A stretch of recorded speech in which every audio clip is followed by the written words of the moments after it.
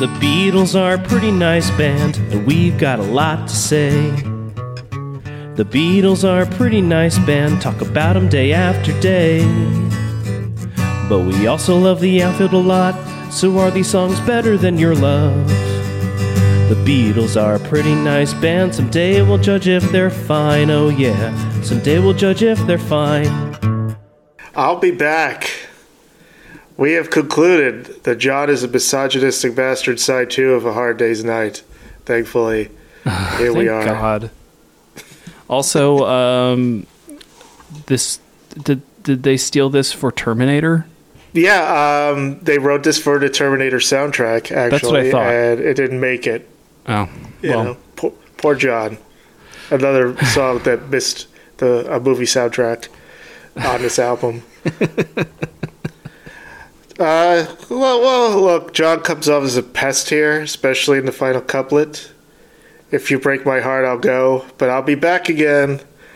You know, superficially speaking, it's fine. It's a good melancholy album closer on the surface. You know, it's him saying he won't leave you if things get rough. You know, it's only when you comb over the lyrics, and you know who would do such a thing. We would. You know, when you realize that he's, you know, being annoying. Yeah, I mean, when you put it in the context of the rest of the record, too, it's like, after all these songs, especially on this side, it's like, it's pretty easy to point to him being a pest. But, I mean, on the music end of it, it's kind of also a slight song, and it doesn't, I mean, I don't feel like the Beatles, like, end their records really well sometimes. Like, we're going to get to, like, Rubber Soul, for example, like another John is a misogynistic bastard kind of song.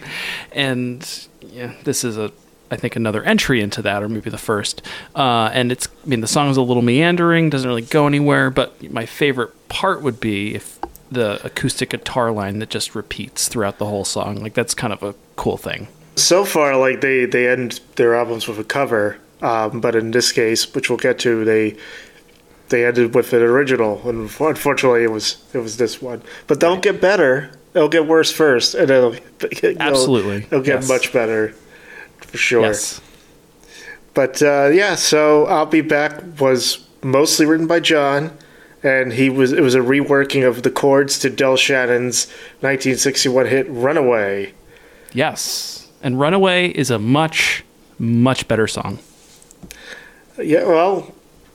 Okay, so it gets a Josie for Runaway. I'll give that one a yeah. No, all right.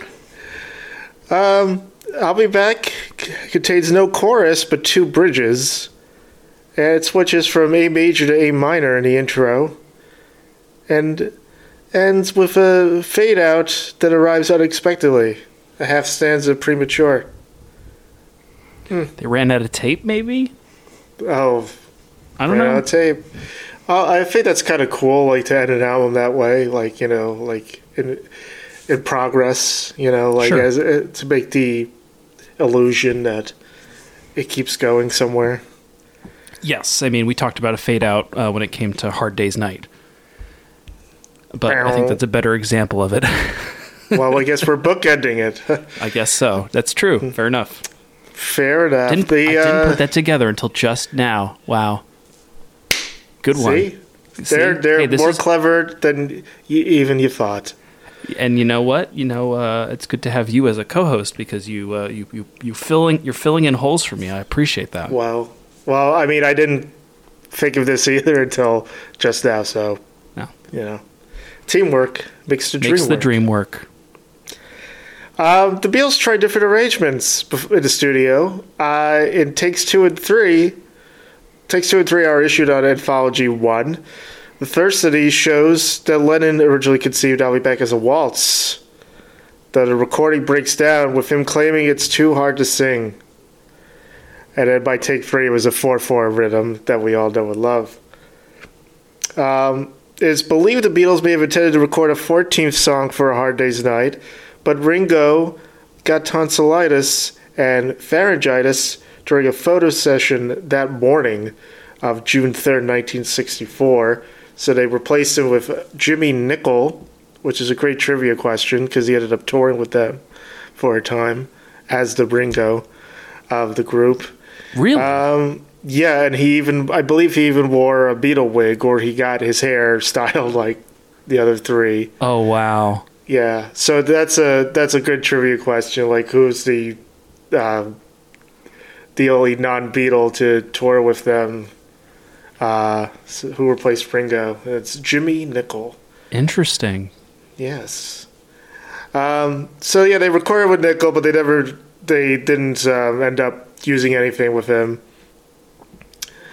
So yeah, they ended up with a 13-song album, which I don't think anybody thought they didn't feel gypped. There were no covers on this album for the first time on a Beatles record.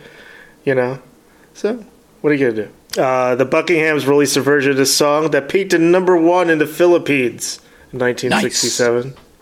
Cliff Richard covered the song on his album "Don't Stop Me Now."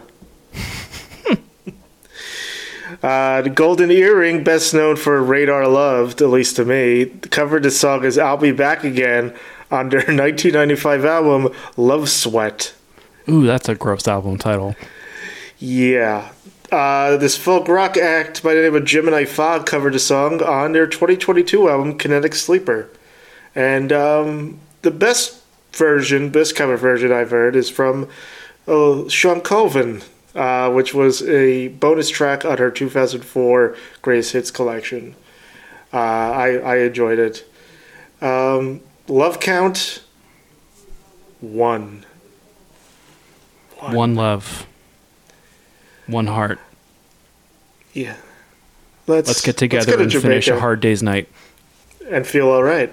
Yes. Josie Scale, is this song better than Your Love by the Outfield? Well, we already know it's not as good as Runaway by Del Shannon. I'm going to give this a Josie. I'm going to agree with you and give this one a Josie as well. The Beatles are a pretty nice band, talk about them day after day. But we also love the Outfield a lot, so are these songs better than Your Love? The Beatles are a pretty nice band, someday we'll judge if they're fine, oh yeah, someday we'll judge if they're fine.